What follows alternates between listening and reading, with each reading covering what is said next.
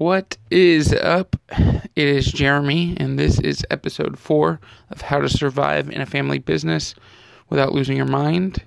Today, we're going to talk about vacation.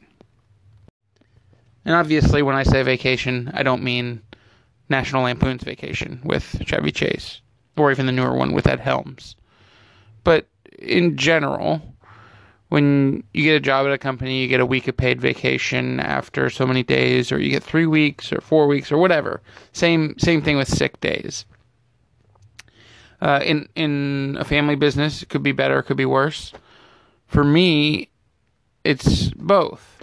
In a way, I kind of get unlimited vacation time. If I want an extra day off here or there when we're not busy, I can probably have it. But in our busy time, like right now, actually in October, and then also in May, we're insanely busy. I can literally not take any time off because there's so much work to get done. It's to the point where, like, my fiance pretty much just assumes that she's not going to see me for either of those months because I am incredibly swamped.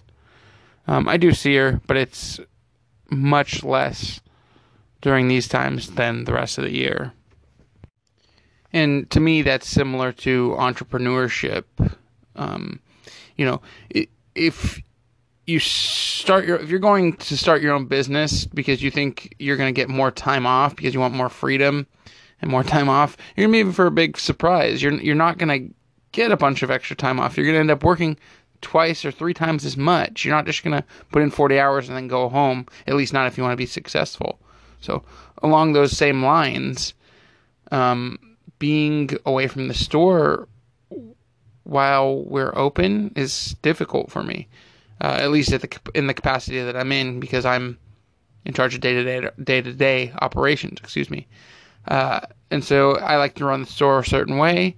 So when I'm not there, I kind of wonder what's going on. Is everything getting done the way that I want it to be getting done? Is it getting done properly? Are all my customers taken care of? All those sorts of things. And then, of course, if there's something that I forget to do before I leave, or if I'm working with a specific customer, and there's questions regarding an order, I'm obviously going to get a call when I'm at home or on vacation. And it's fine. I don't usually have an issue with that. But I do know that my dad does not like to give me a call with questions, for a few reasons, which make sense. Part of it is that he wants to respect my time off, which I do appreciate, and I try to do the same for him. But the other part is not wanting to seem like we don't have good communication in the store or look like we don't know what we're doing. And that makes sense to me too. Usually if I'm getting a call, I probably forgot to do something or did something wrong. So it's usually for clarification purposes.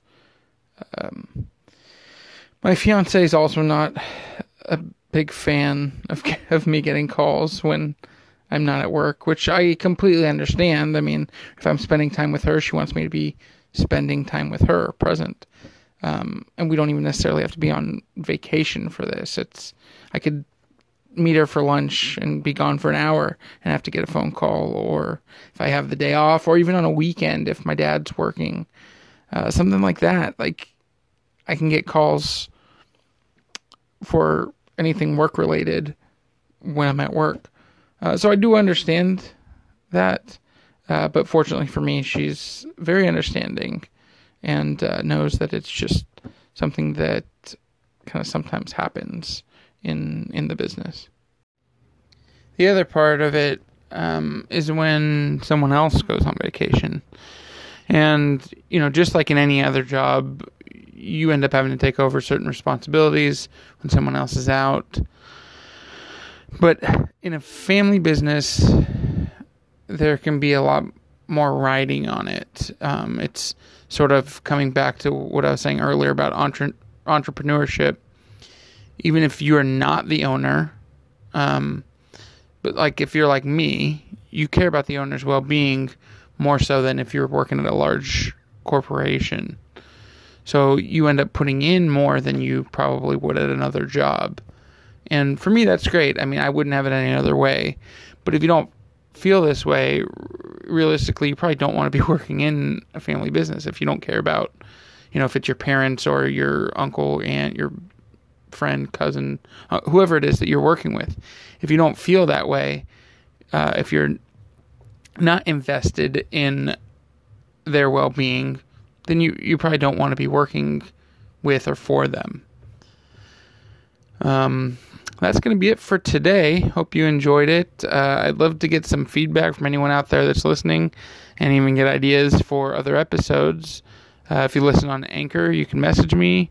You can follow me or DM me on Twitter at JMF or on Instagram at TheRealJeremyRosenblatt.